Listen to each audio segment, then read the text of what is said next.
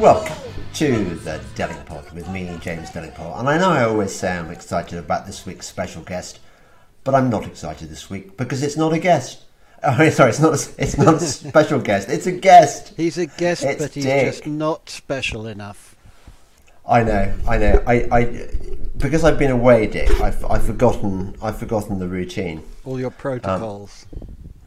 Hang on, I'm just turn off the. Can you hear me? Okay. Yeah. Oh well, I don't know whether I'm hearing you through my headphones or through the computer. I'm assuming it's through my headphones. But before we go on, we've got to have a word from our sponsor. As you know, I've recently been advocating the positive impact a real food diet can have on your health, and I'm not about to stop. Hunter and Gather have changed the game for me, so I want to keep sharing them with you. They are an ancestrally inspired real food and supplements brand, simplifying optimal healthy living by making the most amazing range of products. Their range spans from great tasting mayos and condiments, all free from refined sugar and seed oils, to cooking oils and supplements such as collagen powder, freeze-dried lamb's organs in easy-to-take capsules, and MCT oil. We've teamed up with the folk at Hunter & Gather to offer you a 10% discount, which you can redeem by heading to hunterandgatherfoods.com and using the code TDP10. Enjoy. What is MCT oil, Dick? It's kind of the thing that can help you with ketosis. That you can, you're not supposed to heat it up. You're meant to take it as an oil in itself, in its unrefined, in its uncooked form. You can put it in coffee and things like that, and it turns it into a bulletproof coffee. The wife has been using it. Oh, okay. You know the things the Americans had for putting butter in their coffee that most of us found absolutely repellent, but actually it's meant to be quite good. Yeah. It's the same sort of thing, and you end up making yourself a coffee that pretty much fills you up without having a meal. That's the general gist of it. It's one of those good things. I was thinking about, you know how you hear all this stuff about the NHS being overwhelmed and about how, doctors going on strike and nurses going on strike, and how increasingly doctors' receptionists are going to be diagnosing you and dealing with you to keep you away from the doctor. And I was thinking, wouldn't it be fantastic if all this meant people were spending less and less time in the poison system? I mean, how many lives could be saved if the NHS just collapsed and nobody used Rockefeller medicine anymore? Yeah, well, it's wising up and sort of doing your own research, as they say, is key to it. Our friend, who you know quite well, Andy, recently got diagnosed. Initially diagnosed himself with type 2 diabetes. He was getting up constantly, peeing in the night, and various other things. Diagnosed himself quite successfully because he went to the doctor as well and said, look, I think I've got this. Give me the tests and everything. But in the meantime, he knew what to do. He'd read enough, and he eliminated all sugars from his diet. He cut out the beer altogether, ate a whole ton of cabbage, basically completely changed his diet overnight, and he nailed it within 2 months. But meanwhile, his doctor had prescribed him whatever the standard pill medicine. Yeah, some byproduct of oil. Yeah, and with some added poison. So when he went back for his next test, the doctor was delighted. He said, your numbers are way down. This is fantastic news. The pills have really been working. He said, I didn't even get the prescription. I didn't even pick it up. And the doctor was like, well, what? And he said, no, I just changed my diet. And I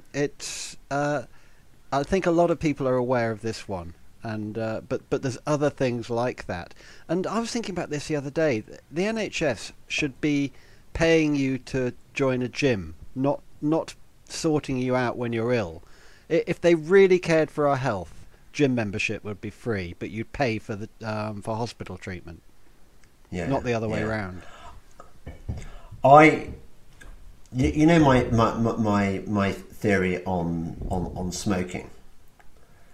That so I've just been, as you know, I've just been travelling, and I'm gonna, we'll talk about that in a moment. But I noticed that on my travels, the best conversational moment. You know what it's like when you're traveling, particularly when you're staying in a hotel, and you kind of feel slightly resentful of the other guests, and you sort of, you eye each other warily, and you sort of make judgments on them and things like that, and everyone else is sussing out you and deciding whether they like you or they think you're a tosser and stuff.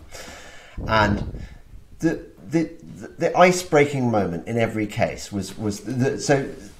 It's not just in England that the war on smoking is happening. That apparently, if you go to Tokyo, for example, I mean, I thought if there was one country that was never going to give up smoking, it'd be Japan, because Japanese just like, well, throughout the East, don't they? They smoke like chimneys.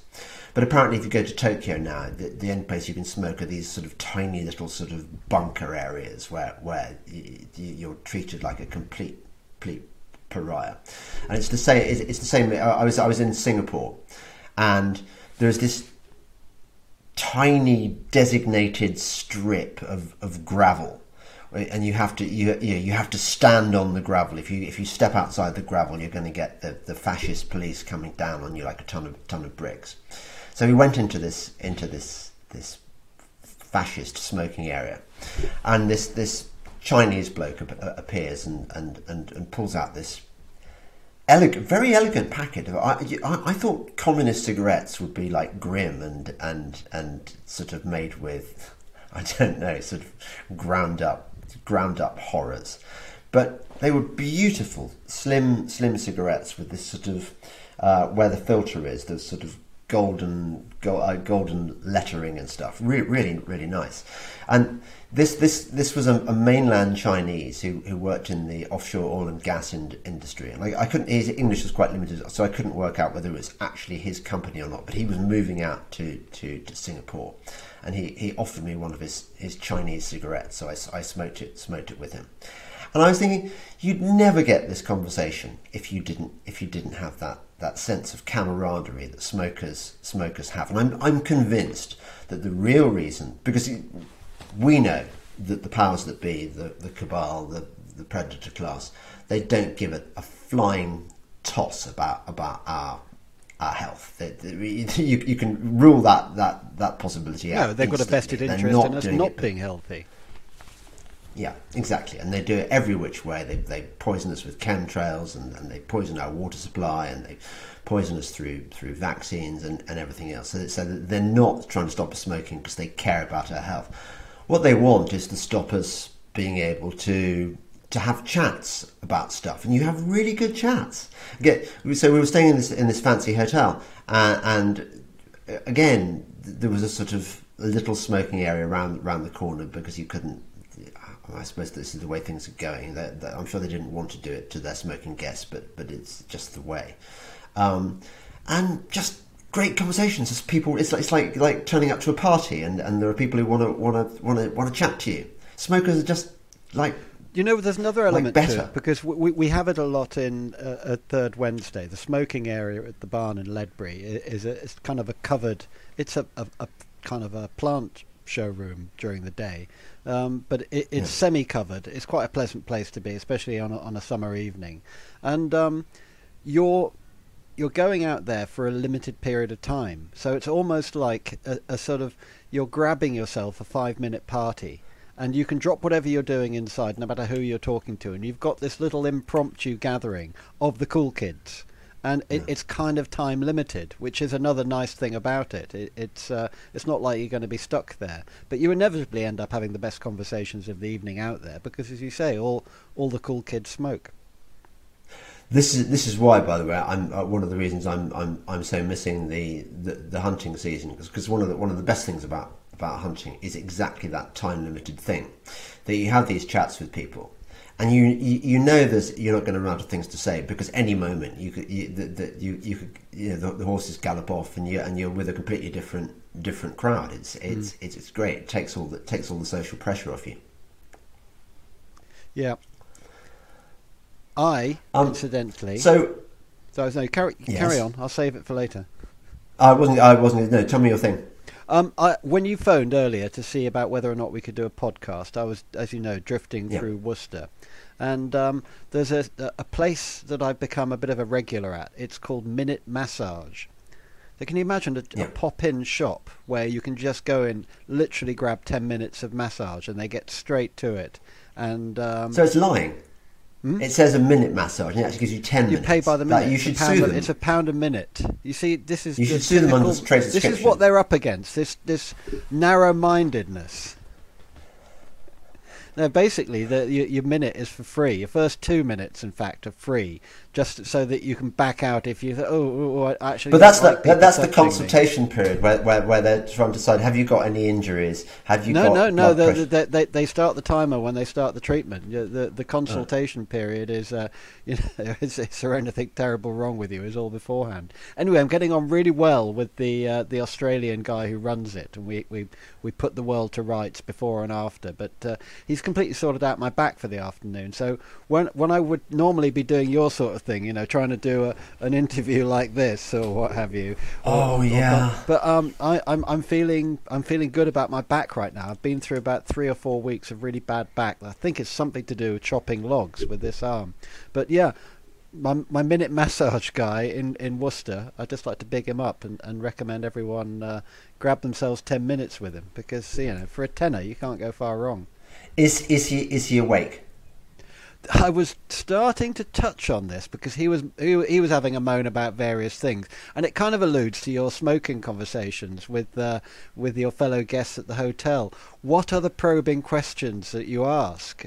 And then there's a whole nother set of questions about faith. It's sort of the best thing to do is to accidentally bump into a completely wide awake Christian. That you've hit pay dirt at that point, but just wide awake is pretty good. So what are your go-to questions for probing? You've got 5 minutes and you want to find out whether someone's awake.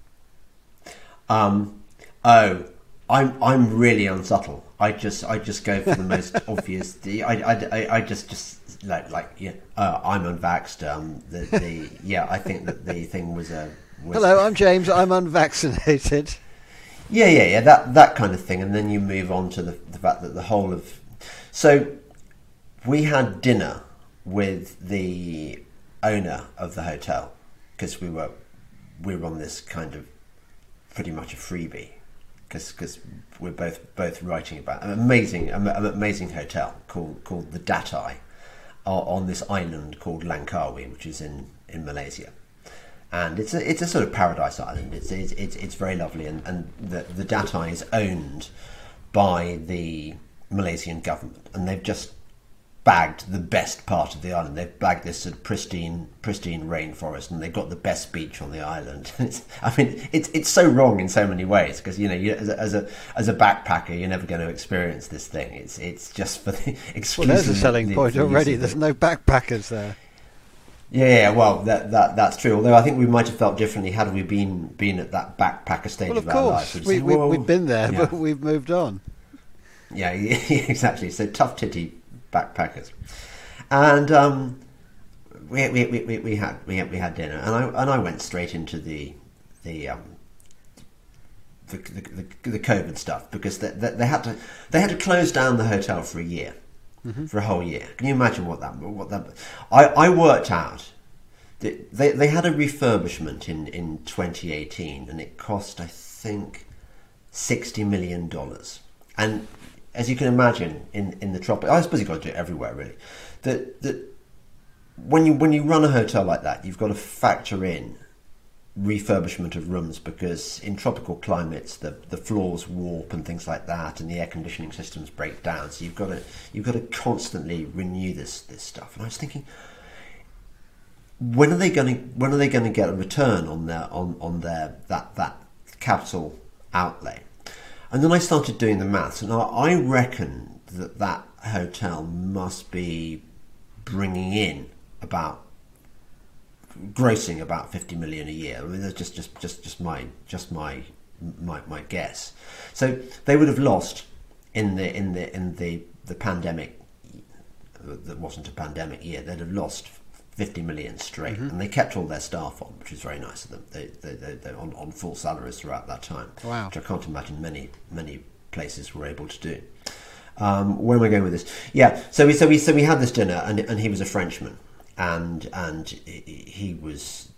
So I told him what my theories on the pandemic. You know that I didn't go full black pill. I gave him a pretty red pill account. I said that the reason that they invented this fake pandemic was because they wanted to shut down the global economy while they covered their tracks with all the money they've been stealing off us, which is the sort of the Catherine Austin Fitts theory of it. I mean, I didn't go into death jabs. I didn't go into the fact that this is actually a population cult. So that was a step too far, because he was obviously annoying.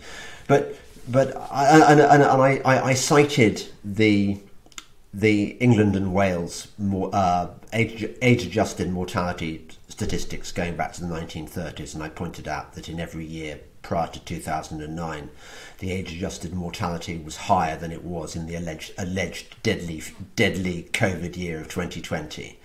And so he says to me, well, that may have been the case in England, but I don't think in Italy and in France. And there was definitely an increase in the blah, blah, blah.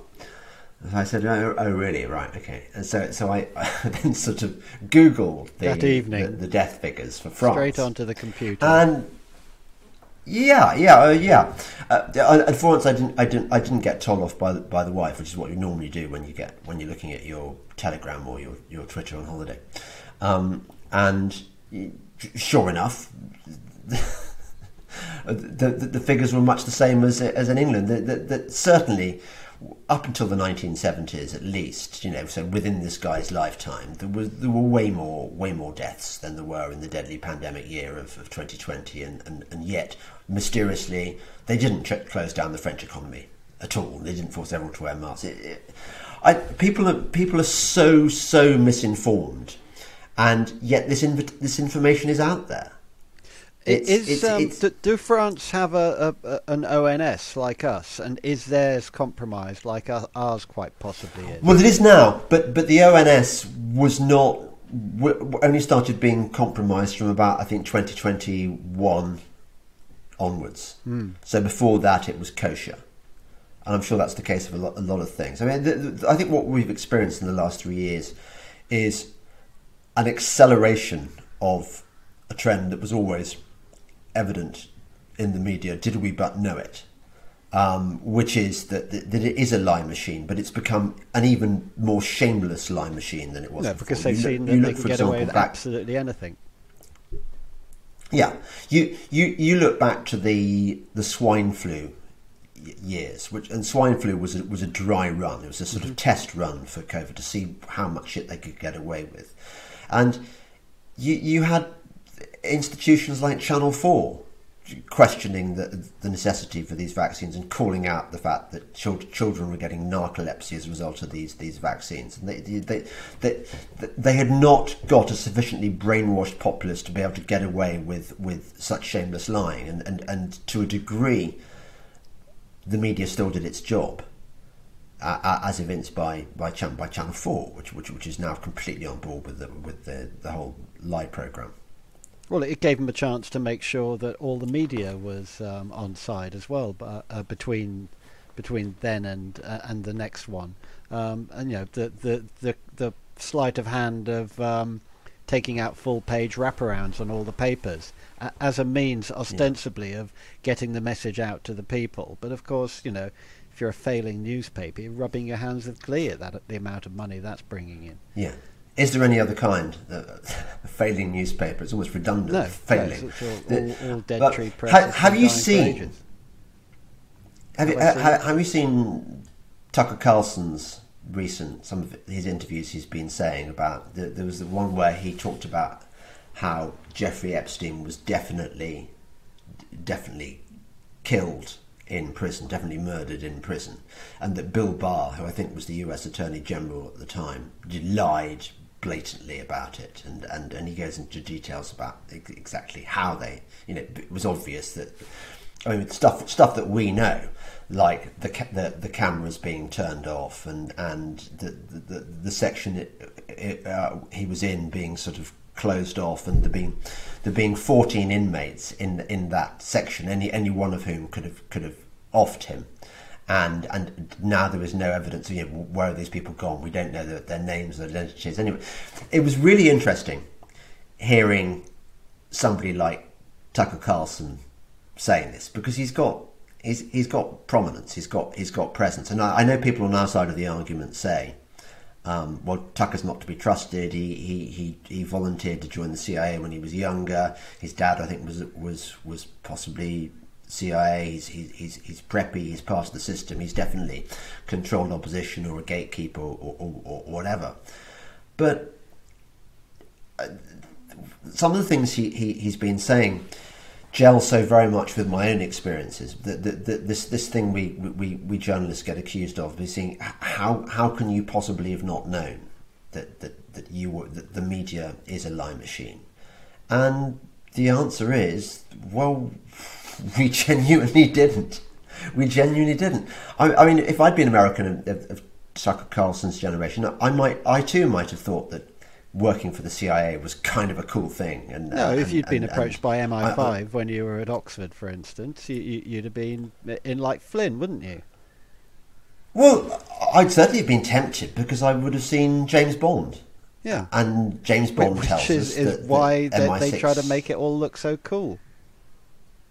Like, you've got this thing, the Union Jack, the Union flag, and it's great because we have this fantastic empire, and it's really worth defending because we are one of the bastions of freedom and Magna Carta. I mean, the sort of article that Dan Hannan writes every other week over the Anglosphere and Winston Churchill, all this lie stuff we're told.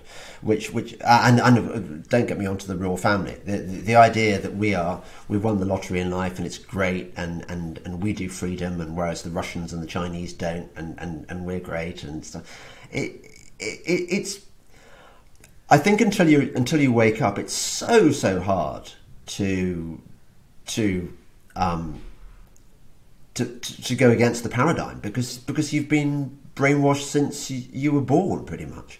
I was noting today on Twitter that there was someone lamenting the fact that there's some of us who were awake to the COVID lie, awake to the climate change lie, and awake to other big lies, but they've fallen for the royalty thing. They're still out being flag wankers, and sort of like, well, I don't care what do you say? Yeah. I don't care what anyone says. I'm proud to be British and proud of our royal family. Say what you like about Prince Charles, but the monarchy is such a great institution, and it's a little bit awkward because they're a bit like those of us who are awake who don't get the Ukraine part of the whole jigsaw. They can be ticking every box, and yet they're still flag wankers for Ukraine. They've got the Ukraine flag on their bios, and you just sort of want to facepalm because it's all connected. It's all part of the same psyop, and just by being awake to one or two of the things, you don't necessarily get on board with all of them. So the whole coronation thing was just another test to see to check your purity. Yes. I was thinking about. I was going to bring that one up actually. Christopher Monckton. Christopher Monckton, who's been an absolute stalwart in the climate wars. I often used to see him at conferences at the Heartland Institute in the US, the sort of skeptics organisation, and every year they have a conference where all the kind of the skeptical scientists or the atmospheric physicists and geologists like Ian Plimer and stuff, people who know they've got solid evidence that climate change is complete bollocks and so on. And Monckton's, I've been in debates with him, with him on my team, and I think I had one with Monckton and Nigel Lawson and me at the Oxford Union, and so on and so forth. and people say, "Oh, why didn't you get him on your podcast?" But the problem is that he's bought into the whole COVID was real and vaccines are necessary bollocks. And you think, hang on a second, you understand how they lied to us about climate change. Why is it that you think that just that one field is the area where they lie to us, and in every other aspect of our lives they tell us the truth? How does that work? Yeah, it's a frustrating one. I mean, the assumption is you wake up and that's it, but there's so many elements to it, and consistency is not a given, unfortunately. No, I suppose in the flag wanker categories, you'd sadly have to include people like Calvin Robinson. Calv is completely on board with the royal family being a great thing, isn't he? And for me, it's a bit of a tell. A lot of these people will say they've got to guard their living. You know, they've got to guard their slots on GB News. Peace be upon them. And it's to some extent you can only sympathise. That they will say, no doubt, that yes, I believe all the stuff that you believe, but I've got to play a more careful game than you have. I've got more to lose. So is that what they say? I think it's pretty much what a lot of them would say. I think they believe it. What's the difference? When they, if they believe one thing and they say another while they're behind the camera, in front of the camera rather. Yeah, I don't know. I'm not. I do find it mystifying that once you make the connections, everything seems to me comprehensible. That you have this grand universal theory of everything, which can be applied to for example, any so-called conspiracy theory. Well, because the MO is the same, isn't it? It's every time it's they respond by insulting you, calling you a conspiracy theorist, a tinfoil hat and stuff. Setting up straw man arguments all the time. Yeah. I mean, the Andrew Bridgen thing. I don't know where you're currently standing on the Andrew Bridgen thing, whether he's a gatekeeper, controlled opposition, or what have you. But the way Spiked have suddenly gone under, in as far as they are now creatures of the establishment, having been living Marxism, they've now completed their transformation to that they might as well be trigonometry now. And that's possibly the worst thing you can say about anyone. But it's I've forgotten where I was going with this now. But making the spiked trigonometry connection will well, I think that's a good one, Dick. I think we should call them spiketonometry because that's what they are. It's sorry. The way that they were using the Andrew Bridgen thing, they were trotting out this line of, well, Andrew Bridgen compared COVID to the Holocaust, and of course, if you compare anything to the Holocaust, you're a Nazi. So job done. You've said the unsayable, and that will forever be used as the one line to trot out. And of course, we know he did nothing of the sort. But by the time you're defending that argument, you're already on the back foot.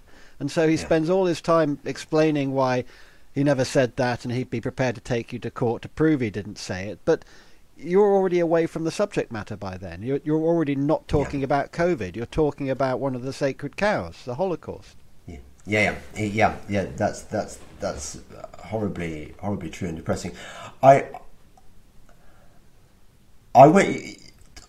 I'm sure you remember. I went on I went to Radley with Brendan O'Neill. Yeah. And we were sort of we were invited by this rather cool teacher called Steve Rathbone, who's very keen on who's a proper Christian among other things, but he's very keen on exposing these privileged boys to interesting and edgy ideas which they might not otherwise encounter in their sort of comfortable circles. And so we went along to fire a rocket up their asses. And I mean, it was great being with Brendan, and we it seemed that although he comes allegedly from Marxism, or hoary-handed son of toil. Yeah, exactly, and he's good at making the cases for whatever he does, and I thought we're on the same team, and I really don't understand how somebody like that can now be shilling, if that's what they're doing, for the pharmaceutical industry, and it makes me wonder about the business model of Spiked, which I would suspect is partly dependent on finance from America or something.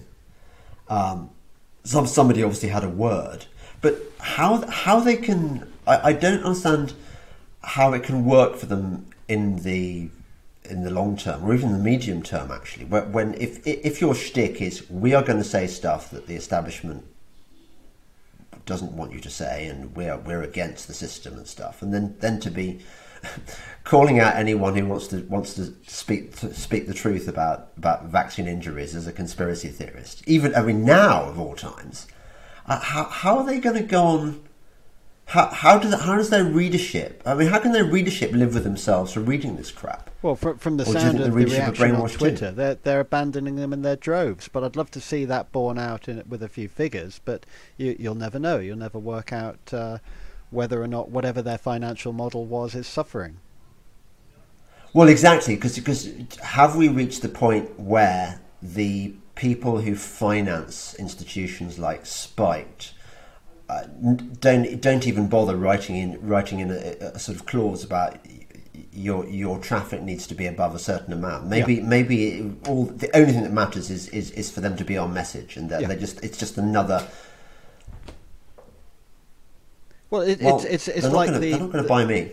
It's like the various institutions now that don't seem to need to make money anymore. Like the BBC, we all know that we are hurting them by not paying our licence fees, but they're almost certainly going to do a sleight of hand bit at the last minute and say, yeah, we've decided that we will stop the licence fee, and we're going to fund them directly from central taxation. So we're going to keep the institution that everyone in this country loves and respects, for their honesty and integrity, because it's unthinkable a Great Britain without the BBC. So we are just going to fund them through direct taxation now, and we're going to do away with the licence fee, which is outdated. And everyone's going to say, oh, it's been a long time coming. It was a very old-fashioned way of funding it, and I think that's quite reasonable. So the fact that we were hurting them will never be acknowledged. It will never be a case of, at this rate, we will have no money coming in at all, because their money's not coming from us.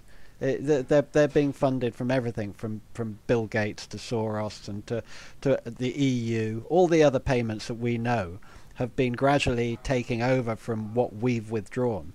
They don't need our money, and it's a lot of the big corporations don't seem to need to make a profit anymore. So where is all this dark money coming from?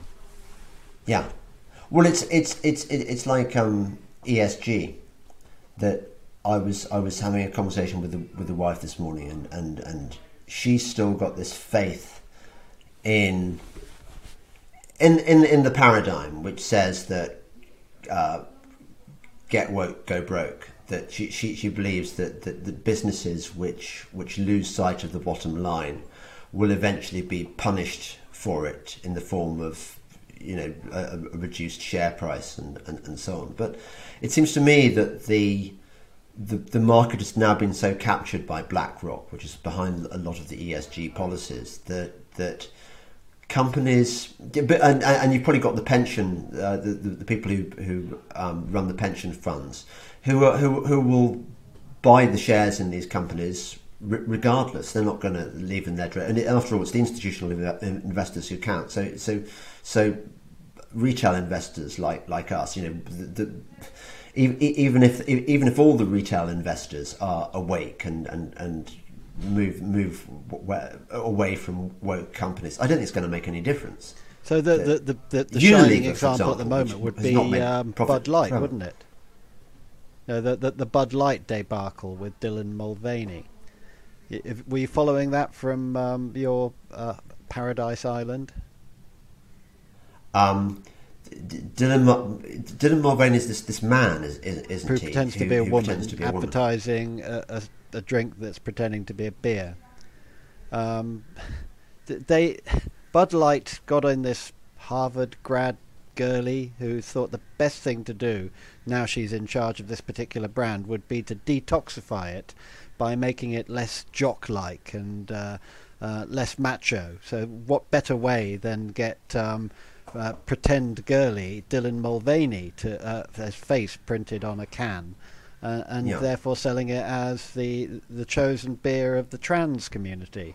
It hasn't exactly gone down very well, to the point where at baseball matches and football matches, the stands selling Bud Light in its very distinctive blue can are absolute ghost towns. You know, there's no one going near them. Sales in off licenses have fallen to almost zero. It's been absolute carnage. The price that Anheuser-Busch's share price has been down in the billions. It should be utter carnage, but I was just wondering whether you had a sort of an even further down the rabbit hole take on whether or not it's contrived, whether or not it's they knew exactly what they were doing, whether it's an opportunity to get the share price down to get a few more people in to buy. I don't know, but my mind was actually boggling at the concept of something which is even lighter than Budweiser. I mean, it's like diluted cat piss, isn't it? And then so you've got this must be like homeopathic cat piss. Homeopathic cat piss. There you go. That's what it must be like. And yet it is the beer of choice for red-blooded Americans to drink while they're watching their sporting things. Yeah. Is it like the equivalent of a session lager? Yeah, it's watered down so you can drink lots more. Well, I don't think light is meant to be the alcohol content. I think it's just a light in taste. I think that's a mistake a lot of us make, to think it's either low alcohol or diet. But I don't think it's the same as that. I think their light beers are just a sort of light drinking, easygoing session. Well, what we'd call a lager. Yeah, I don't know enough about it. It's not something that would ever pass my lips as an ale drinker, but apparently it was once quite popular. I've got to do a London calling later on today. I haven't listened to one of those for ages. No, well, this is the thing. So I'm. Do you think it matters that I say things here? That I talk about things here that I'm also going to talk about on London Calling. Do you think?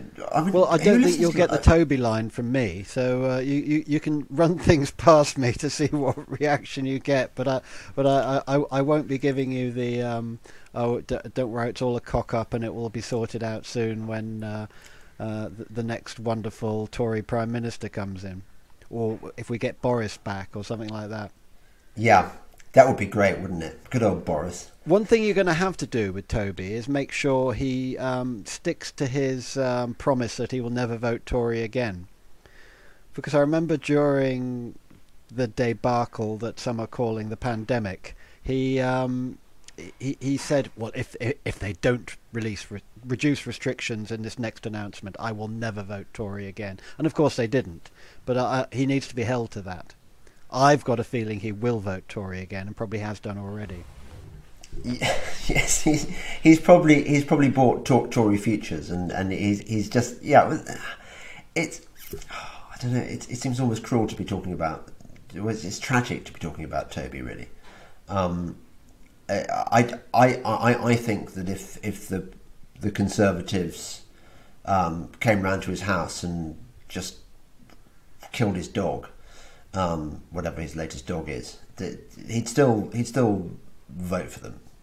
He would, because he wouldn't go John Wick on them. He wouldn't go. He wouldn't, would he? He really wouldn't. It really would be the worst ever remake of John Wick, wouldn't it? Assassins come in to kill Toby, but all they manage to do is kill his dog, and so Toby goes on a wild revenge thing of forgiving them. Yeah. Because it was just a bit of a cock-up, a little bit of a misunderstanding. Yes, it was. They bought him another dog. Everything's good now. We've all learned from the experience. Yeah, vote Tory. Yeah, exactly. And by the way, isn't Jacob Rees-Mogg the most fantastic TV presenter? I mean, I was on his inaugural show, and he was so professional. And you're thinking, hang on a second. This guy that you're really pleased to have been on his show, this guy is in the cabinet of this regime, which is poisoned lots and lots of people. People are going to be dying for the next years and decades because of this thing that the government forced them to take. Meanwhile, the government rewarded lots of cronies with these PP contracts and stuff, for which we're going to be paying for years in the form of massive taxes. And they're fully behind these things like 15-minute cities where every city is going to be turned into a kind of a simulacrum of the districts in the Hunger Games, and they're taking away our cars that work and forcing us to drive electric cars that we can't afford, and anyway there isn't enough charging points, and on and on, and they're trying to drag us into war with Russia over a gangster child trafficking adrenochrome state, Ukraine, and so on and so forth, and you're thinking, I love this guy because he talks a really good game and he's got this great show on GB News. I mean, how do you rationalise that attitude? What? Yeah, but it's trying to get back into the normie mindset, isn't it? It's a tough one. I mean, the further we go down the rabbit hole, the more difficult it is to understand how the normies think. I mean, some time ago I talked about that thing when Neo is in the Matrix, when he's back out. He's been artificially placed back in the Matrix, and he sees everything for what it is. I mean, I still feel that when I'm walking down the high street. I feel I'm the only person walking in that particular direction, and everyone else is walking the other way. And which is why it's so nice when you meet someone who is awake. But normie world is, it's very enticing. It's that blue pill that gives you the most delicious steak you've ever eaten, even though you know it's just a bunch of zeros and ones. Have you tried catching bullets? Yeah. I've got a lot of bullets here, actually. Do you want to hear my little bullet story? Yeah, tell me. Right, see this? This is a strip of bullets that feed a Saint Etienne machine gun, yeah? And I've been cleaning those up. And this is one dirty bullets from a Hotchkiss. So these were World War I French machine guns that were strip-fed. You can see that these I've been cleaning nicely. So I had these at a show I was at the other day, and this is a complete red herring now from what we were talking about. And one of my fellow reenactors said, "Oh, I saw a strip like that in an antique shop in Oxfordshire the other day." I thought, that's really, really unlikely. Why would an Oxfordshire antique shop be selling French machine gun ammunition? Because we had one nicked from one of our shows. We did this Dunkirk event where it was one of the small ships from Dunkirk was appearing at this event, and we were going to be on it and having rides on it and pretending that we had been rescued from the beach at Dunkirk. And this was resting in one of our wooden machine guns, and we had a friend keep an eye out for it because this is a really valuable piece of kit. Yeah. Anyway, some scumbag member of the public stole it. He just pocketed it and disappeared with it.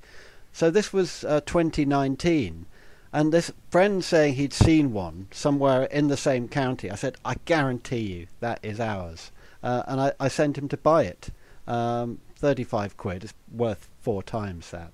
And sure enough, it was our strip of bullet. Mine and my friend Christopher. We'd bought that thing, and so the owner of the antique shop said, I can't remember who brought it in, or it was part of a job lot things. I honestly can't remember, but whether he was that. He would say that, wouldn't he? Yeah. But I wasn't going to pursue it. I've got my bullets back. But sorry, you're mentioning bullets immediately made me. No, for 35 quid, that's a really interesting story. That's possibly the best anecdote of the show so far. So I'm really glad. And what sort of noise do the machine guns make? Well, they're not the dagger that you might think. I mean, Yeah. say an MG42, the ultimate World War II machine gun, Yes. apparently sounded like ripping cloth. The rate of fire Yes. was so intense, it just sounded like cloth ripping, and it was the most terrifying sound. Yeah. But with a gun this old, and bear in mind they're both not water cooled, they're both air cooled. You don't want the barrel overheating. Now, although a machine gun crew will carry spare barrels with them, the idea is not to have to stop the battle and dismantle your gun to replace a barrel that has become warped through overheating. So you're firing very short bursts. So it's a da da da da da da da.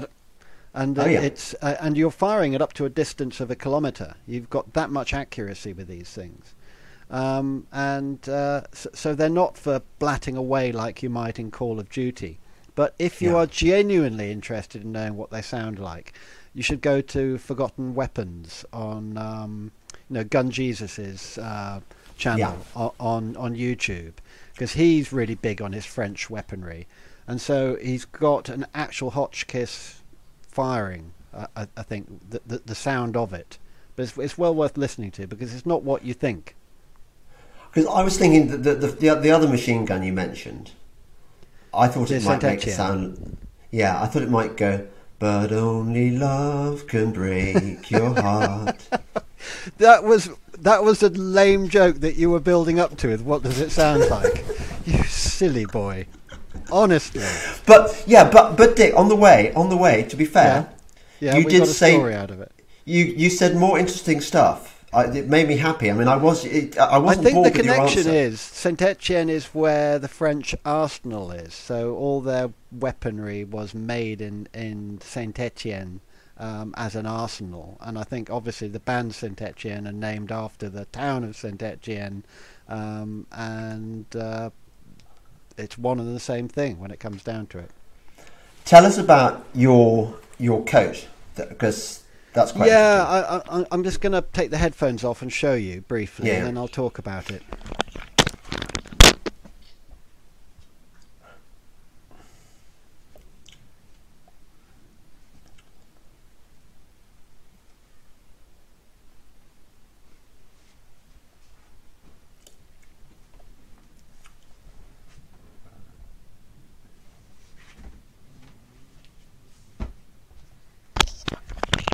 Right, so I found this coat online. It's supposedly a 1914 French greatcoat that when they were wearing red trousers and red and blue kepis like that. It's the early war look that before they went over to Horizon Blue. And I've been looking to buy a repro one, and this apparently real one appeared.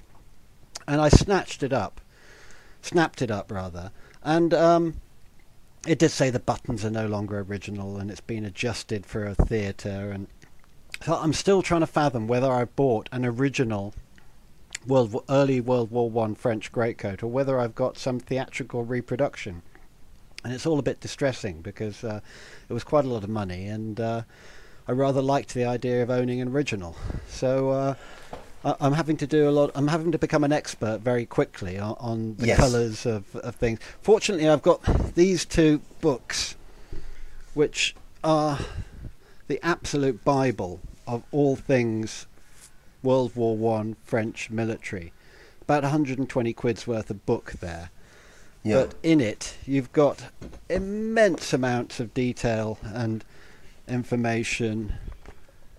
And this is the capote section that shows you what you should be looking for detail. But you can see that there's two different types of blue going on there.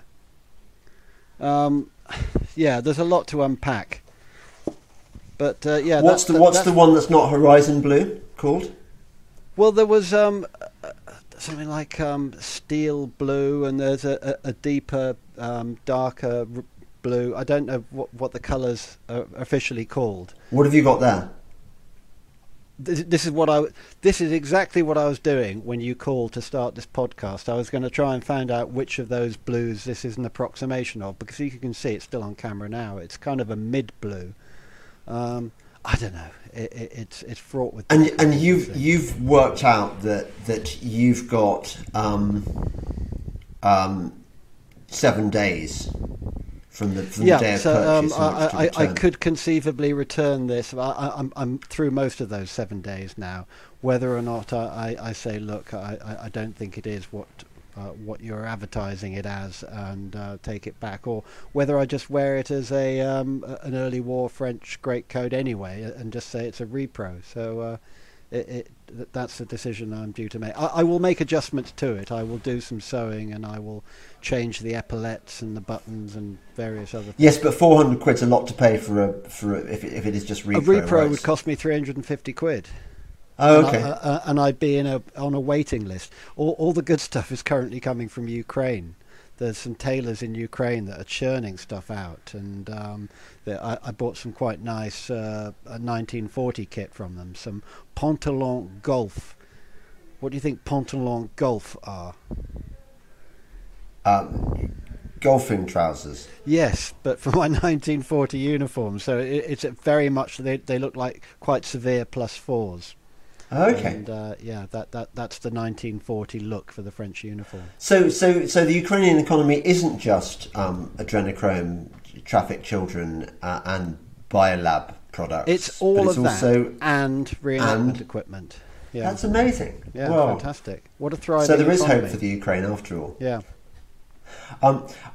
You've just reminded me of something which is still quite a sore point with me. I'm still sort of, you know that thing where you say to yourself, I'm not going to worry about the things I can't change, and that's where I am now. So the other day I bought a second-hand car, and I maybe I should have spent more. Maybe I should have been ready to spend more rather than be a cheapskate. I only spent 6,000 quid in the end, and I wanted a replacement for my Freelander. Was it Freelander? Whatever battered model of Land Rover I'd got, which had done it had done like 180,000 miles, and the gearbox had gone.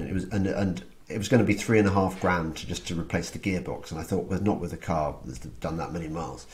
So I asked my friend James Rupert, who is the second-hand car guru, and he's written a book called Bangonomics and stuff. He knows all about it, and he said, yeah. So, well, here are some models you want to think about getting. One is the Toyota RAV, another is a Subaru, another is this and that, and I thought, well, I quite like the sound of the Toyota RAV, because I liked the idea that the Toyota is the model that the brand that the Taliban drive, and the Toyota Hilux, I think it's called. All these the jihadi's in Libya, vehicle of choice. Yeah, because they're low maintenance. You can put things together with pirated parts and stuff, and I was thinking of a heavy machine gun on the roll bar. That's what I want. That's what I wanted. But I couldn't get that anywhere. But so I saw that this Toyota RAV. Well, actually, James pointed me to this garage and selling Toyota RAV. So I drove over to Bedfordshire to this. It wasn't a garage. It wasn't. There was no showroom or anything. There was just a yard, and it was full of cars, and it took the wife along. It took about over an hour to get there. So I didn't really want to drive home again, not having bought a car, which is always a mistake. I think you've got to be prepared not to go. No, you've got to be prepared to walk away. That's got to be your default setting. Yeah, and I was punished for this. So the garage was run by these Muslims of some variety. I imagine probably sort of Pakistanis, and weirdly, rather stupidly, I thought, well, these are people of faith. He had the sort of the Muslim music going on in the background, Muslim radio going on when we were signing up, doing all the paperwork and stuff. And I thought, well, these people are men of God. They're going to do the right thing. And of course, that was not actually a very wise assumption.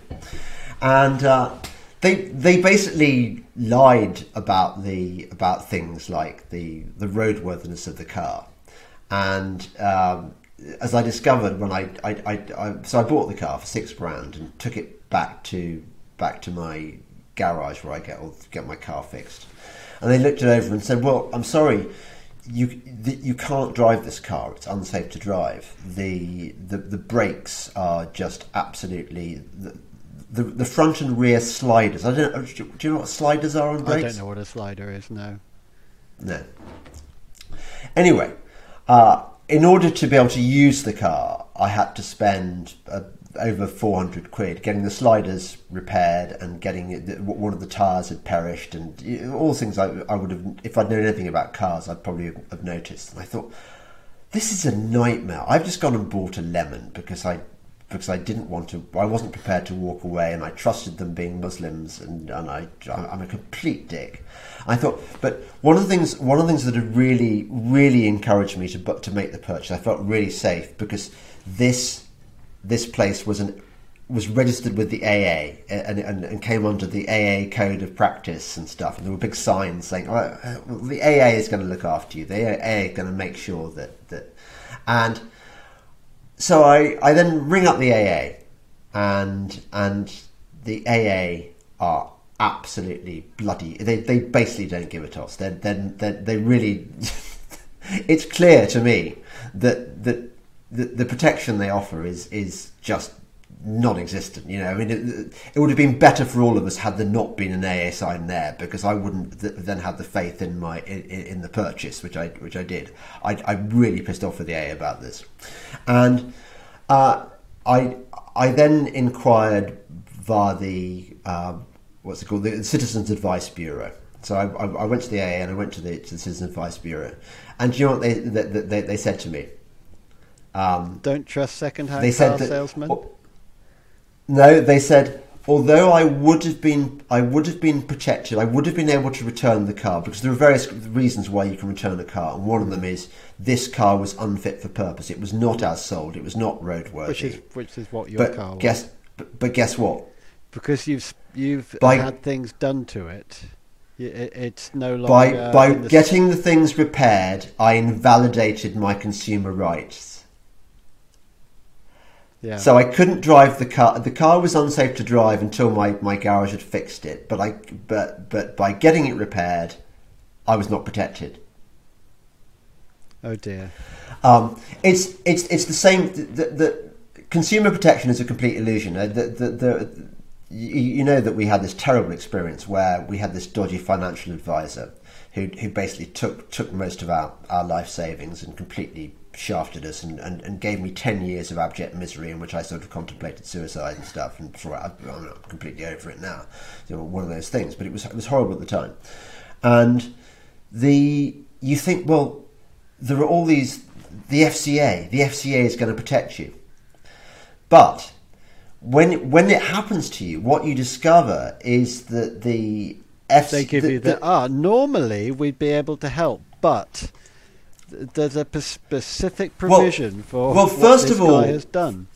Number one, they're only covered for a certain amount that you lose. I think you're covered up to about 80,000 and stuff, or whatever.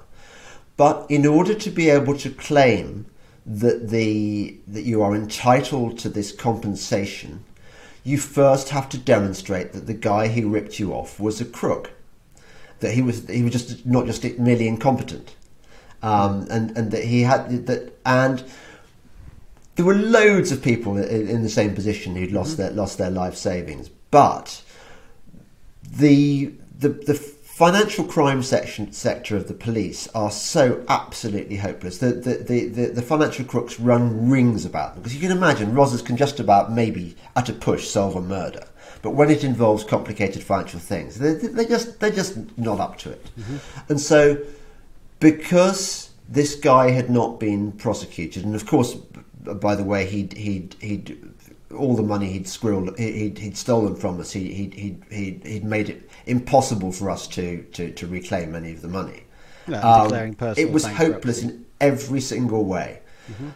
So when you go to a financial advisor, and you think you're going to be protected by the FCA charter or whatever, you're not. You're not protected by any of this. I think it is, isn't it? something like Oh that. yeah, FSA. Yeah, it's hopeless. It would be much better if we lived in an environment where there was no AA sign telling you that there was this garage follows the AA code of practice, and that there was no FCA or FSA protecting you from dodgy financial advisors, because at least then you'd be going into these things with an awareness of the risks you're taking, and you're basically on your own every time. It's the same with food. I mean, that there's that take cereal, for example, which is something I'm just about giving up right now, having cereal for breakfast. For years, we've grown up thinking, well, cereal's good for you, isn't it? It's the best way to start your day. Well, Ready Because Brek, it gives you a massive glow all yeah, around you. so and Kellogg's wouldn't lie about their product not being good for you. I mean, surely it's the best way to start your day, and yet it's possibly the worst thing you can be spooning into your mouth in the morning. But we trust them because they've got various organisations to sign off on these things, and it's not until you read the small print that it says as part of a nutritious diet, where that they're basing their whole statement on the fact that you will probably have this thing with milk, which is good for you. And of course the cereal part of it isn't. Little things like that, but there's so much things that we trust in institutions, and we trust in various organisations that say things are good for you, and we want them to be good for us. It's not like they're telling us something we don't want to believe. We want to believe these things are good for us. All the institutions are part of the con. I've become convinced since going down the rabbit hole that of all the jobs in the so-called economy, probably 85% are just an absolute con. So you've got the entire medical profession, including all the cancer specialists. I mean, maybe people who fix your broken leg, I mean, they might be more or less okay. Although I'm even suspicious of the, had I had my time again, I would not have had a pin put in my shoulder to repair my broken collarbone. Mm-hmm. Because I think that they're desperate for the work. They'll always persuade you that you need a pin. I don't think actually you do need a pin. The bones, these bones, those breaks repair themselves. I mean, it might be a bit wonky, but at least you haven't got this stupid centipede, sort of titanium centipede inside your body forevermore. So the whole of the medical profession pretty much is. They're pushing poison. They don't know what they're talking about. They've been persuaded. They believe it, but it's bollocks. Anyone, of course, in any industry to do with sustainability, the environment, diversity, those are all complete non-jobs. The entirety of academe, complete waste of time. They're just pushing wokeism, whatever.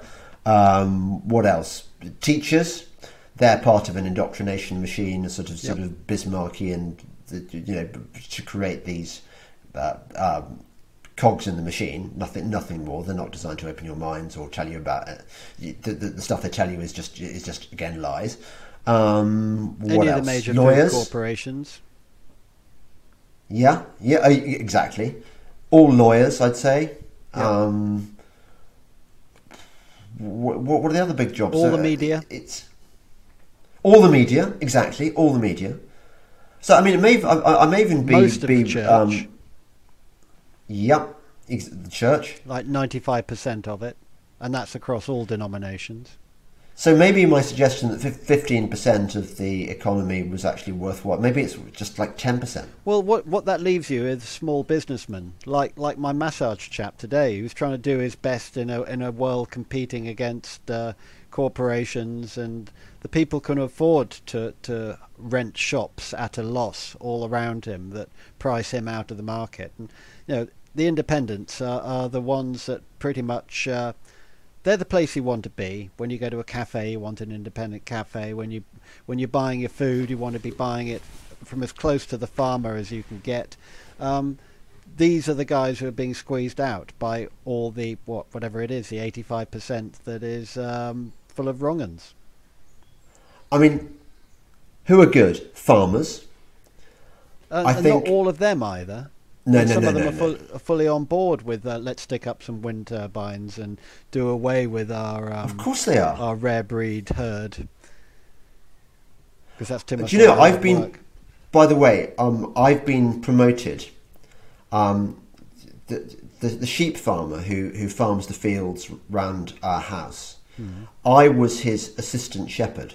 Right. Because I'm really good at doing things like spotting weak lambs, which I discovered a lamb the other day that had something called joint ill, and I called up the farmer and I said, let's go, and I got the lamb's number, and we went around the field and we found the lamb with joint ill, and I helped collect him and hold him while the farmer jabbed him and stuff. So I saved that lamb's life. Oh, so he was jabbed. He didn't come around and dispatch him. That would have been a bit harsh. Yeah, I sometimes get the impression that lambs that they die so easily that they're not that bothered about whether the odd one gets. So on the You kind of get that reading the Old Testament as well. You get the idea that a lamb's lot is not a happy one.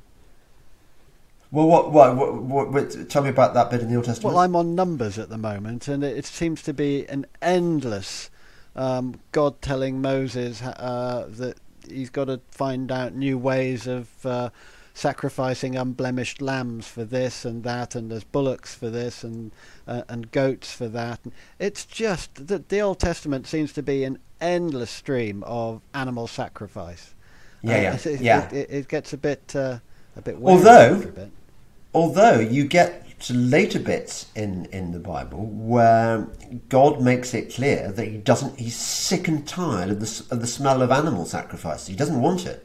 Well, it's good. I hope to get to that bit. Obviously, what Numbers has got is Balaam and the angel and the talking donkey. Yeah, donkey, which is great. Yes, I'd forgotten that detail.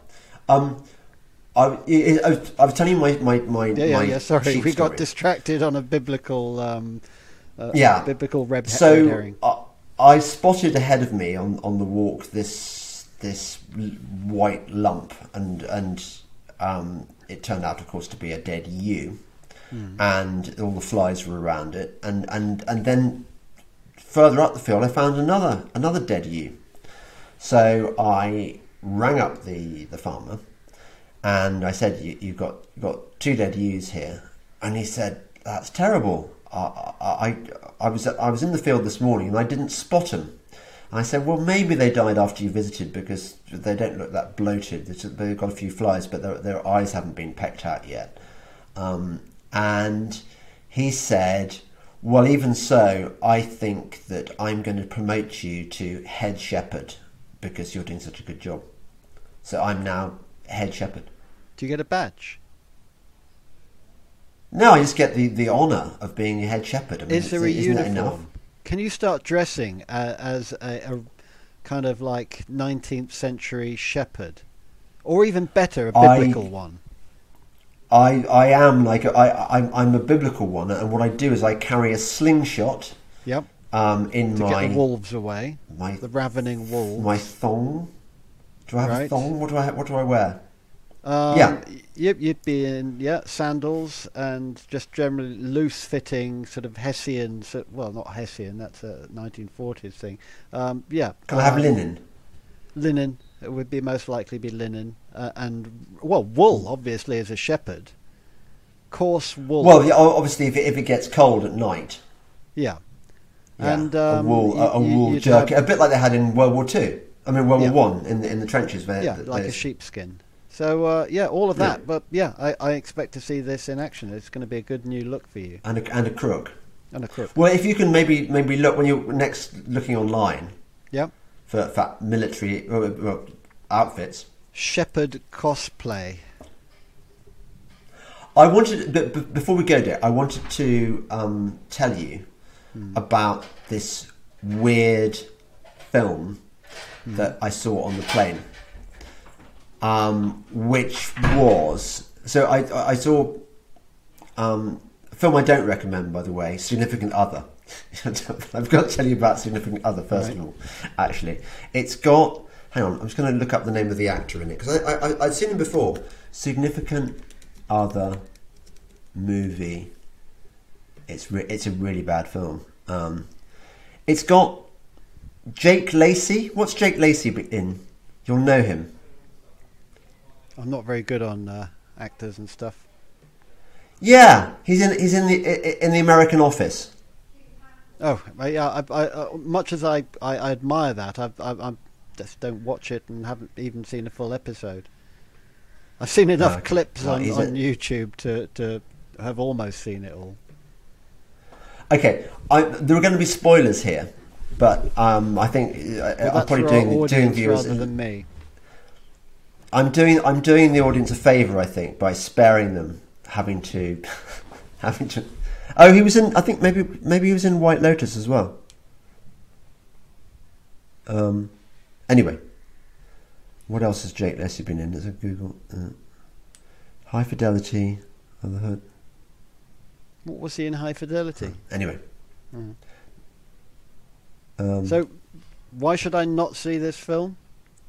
Come on, cut to the chase. Okay, so it's. I thought it was going to be like Deliverance and or Southern Comfort, because it starts out as this film in which this couple go out on the trail into the redwoods, and you know that something bad's going to happen, and there's a sort of awkwardness in their relationship because he wants to get. He's kind of a goofy, jockish American, and she's a kind of, as is the way with movies these days, she's more knowing and sophisticated than he is because she's a woman, and so they go out on this redwoods trail, and he's all gung-ho and she's slightly reluctant. She doesn't feel safe, and you think that creepy backwoods people are going to get them or something, but anyway, it's not that.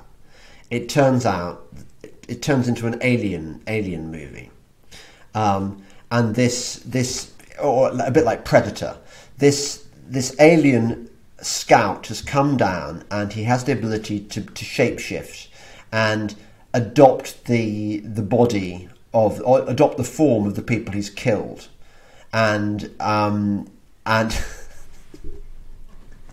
my favourite bit of the film is because she's trying to kill him off, this alien who's inhabiting her boyfriend's body, having killed the boyfriend, and there's a point where she's a surfer. She's a surfer, and they're on the Pacific Northwest, and she goes down to the beach with him. He wants to show off his spaceship, and she spots a great white shark in the surf. And so what she does is she grabs his knife, stabs him, and then flees into the sea, and he goes swimming after her.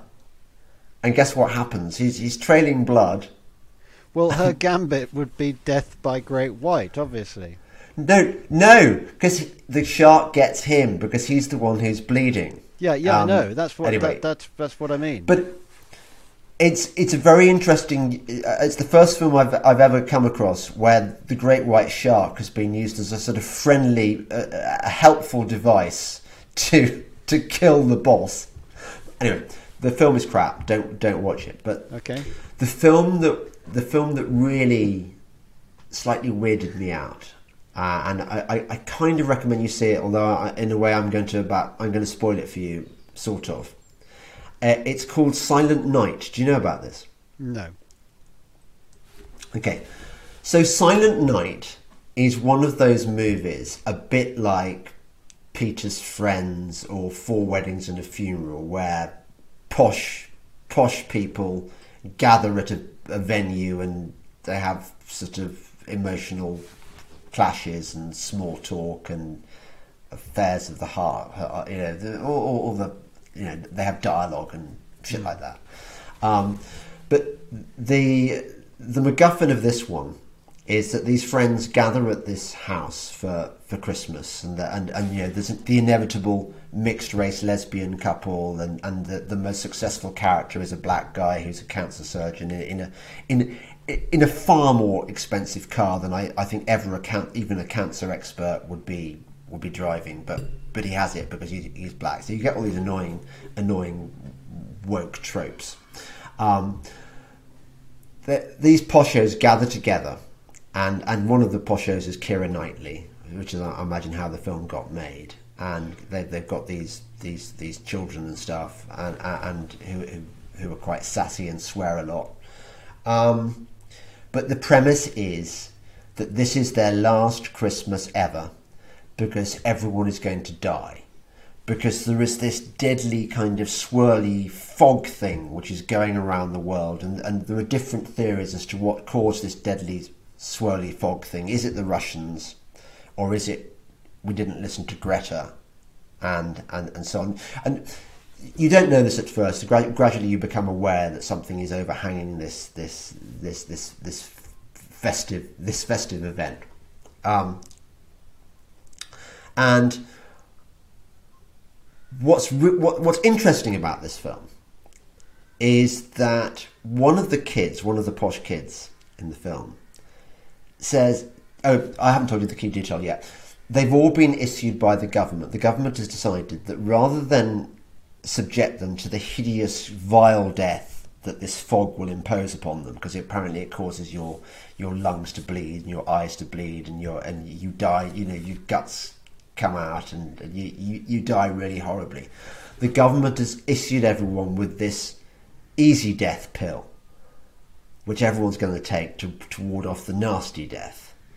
And one of the kids is quite smart. He's the best character in the film, and the smart kid has a discussion with the black cancer surgeon, cancer expert guy, and the boy says, "Well, how do we know that the experts are right? That we should take this death pill?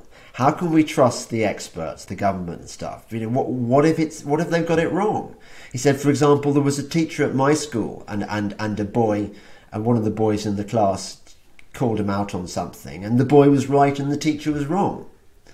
And the cancer experts, no, these experts have looked into this, and the experts wouldn't be wrong because they're experty experts, and the government wouldn't tell you to do anything that wasn't good for you. And the boy says, "Well, I'm not going to take the pill. I'm going to take a chance." And then the cancer expert gets very frustrated and goes to the boy's parents and says, "He's not going to take the pill. Can you talk some sense into him? Can you tell him not to tell him to take this death pill which he needs, because otherwise he's going to die horribly?"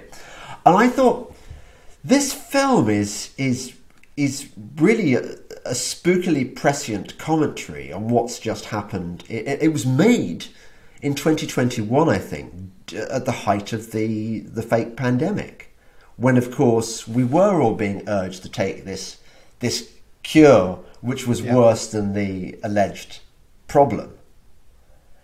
And I thought, did they know what was going on here? Because I understand that there were rewrites were made to the script during this had been it was produced by Marv Films, Matthew Vaughn, who did all the Kingsman movies and stuff, and it had apparently been sitting around on Matthew's desk for a long time, and he hadn't got it made, and he finally got it made, and then he got it made at the wrong time. And the film absolutely bombed at the box office because it was, it's quite depressing, but also I think it was felt that it was just it never even got a cinematic release, which is why you see it on aeroplanes. Well, that's going to make it bomb, isn't it? Yeah. But I thought, how weird that this is basically the theme of the film, or one of the themes. It was my take-home theme anyway. Here is this kid playing the Dick and James role, saying, "Well, hang on a second, why are we?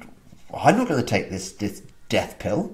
I'm not going to take the death jab." So are you just not revealing how it ends? I mean, this is the bit that isn't the spoiler. I'm not revealing how it ends, right? Because I think that you should watch the film just to see how it ends. Right. Okay. I'll do that. Last night I ended up watching the Banshees of Kilcannon, or whatever it is. That Irish Inisherin film. Or something. Inisherin? Yeah, that's something like that. Yeah. Which is, if you liked In Bruges and I did. The Guard, it's kind of along those lines. But the whole Same plot, actors. essentially... Same actors, isn't it? Yeah. And the same team making it, apparently. It's one of those very slow-paced thing that's got Father Ted-like humour throughout it in a sort of Irishy sort of way. No car chases, obviously. It's on a remote Irish island, and the entire plot is a bloke decides that he no longer likes his best friend, and does he have a reason for it? He just said he suddenly discovered that he was dull. He said, "Well, we live on a remote Irish island. Everyone here is dull." And he's got a point. But that is essentially, it would have been such a hard sell if you were trying to pitch that to a Hollywood studio. A friend decides he no longer likes his friend. Is it a recommend? 'Cause I noticed when you tweeted it out, people were saying, "Yeah, it's just boring." It's not an action adventure film. It's a gentle but dark, sort of observational thing. Some people are saying it's a metaphor for the Troubles and the Irish Civil War, which is all well and good, but it's not a particularly deep point. But there's some lovely bits in it. It's one of those things where if you were going to do nothing instead of watching it, then watch it. But not a massive recommend, because those films are very difficult to place. Sometimes you want to be entertained and you want action, even if it's mindless. If you're in that sort of mood, then really avoid. But I was laughing out loud frequently in it, so it certainly got its moments. Have you seen Seven Kings Must Die? Yes. Why have I seen that? Well, it's the film ending for Last Kingdom. Oh yes, with yes. Uhtred. It becomes very, very clear that they're rushing it. They're just trying to get through tying up all the loose ends for Uhtred. Because I didn't know Athelstan was gay. Did you? I think they'd hinted at it previously. Had they? I think so. I'm going to look. Yeah. Athelstan, King of the Anglo-Saxons. Historically gay or gay in the series? Gay in the series. Right. A distinguished and courageous soldier, he pushed the boundaries of the kingdom to the furthest extent. So Brunanburg was his Brunanburg was his big battle. I obviously, he never married and had no children. I suppose from that thin bit of biography, they've decided that that's he was a bender. Gay. Yeah, I don't know. I mean, it has bachelor. got. If it's on Netflix, anyone that could be turned into a gay has been made a gay. And by the way, I don't. For all our many gay listeners, I want to point out that some of the nicest people I met on holiday were the gay couple from Japan. we went on the jungle trek with them, and there was this lovely. Can you imagine what a sort of late middle-aged Japanese gay couple are like? No, I can't. It's got comedy potential. They were great. They were great, and what was really touching was at breakfast on our last day. They were genuinely pleased to see us. They were so excited, and they just came over. And they were so sad to see us going. It was lovely. I never discovered their names.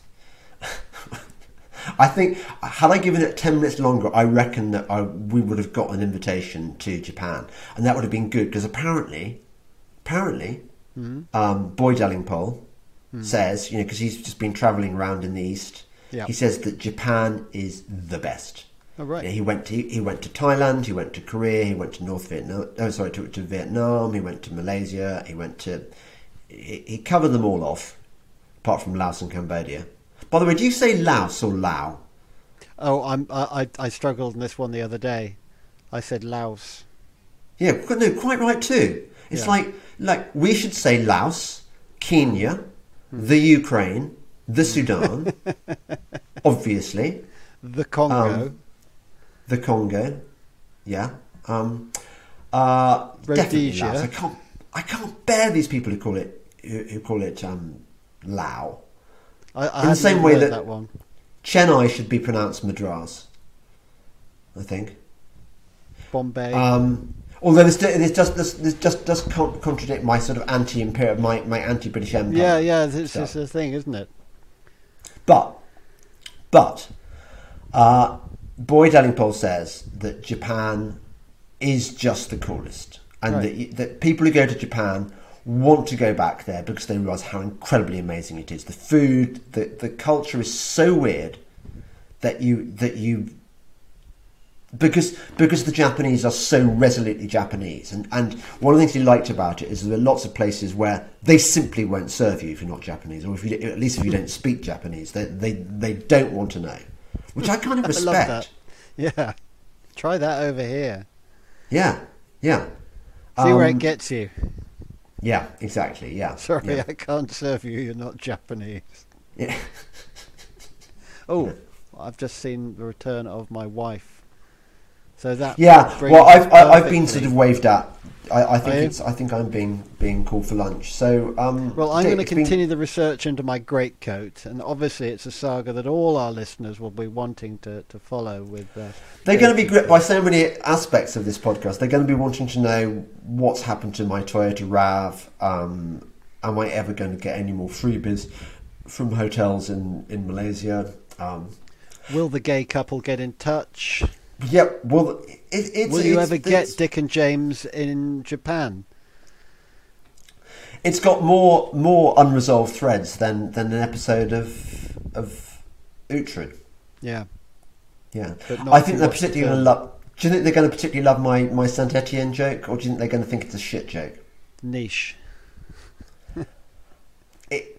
It'll go. I mean, for an audience below a certain age, it'll go right over their heads. They won't Yeah, even know. About I've it. never even associated the machine gun with the band, and yet I've been a fan of both for quite a while.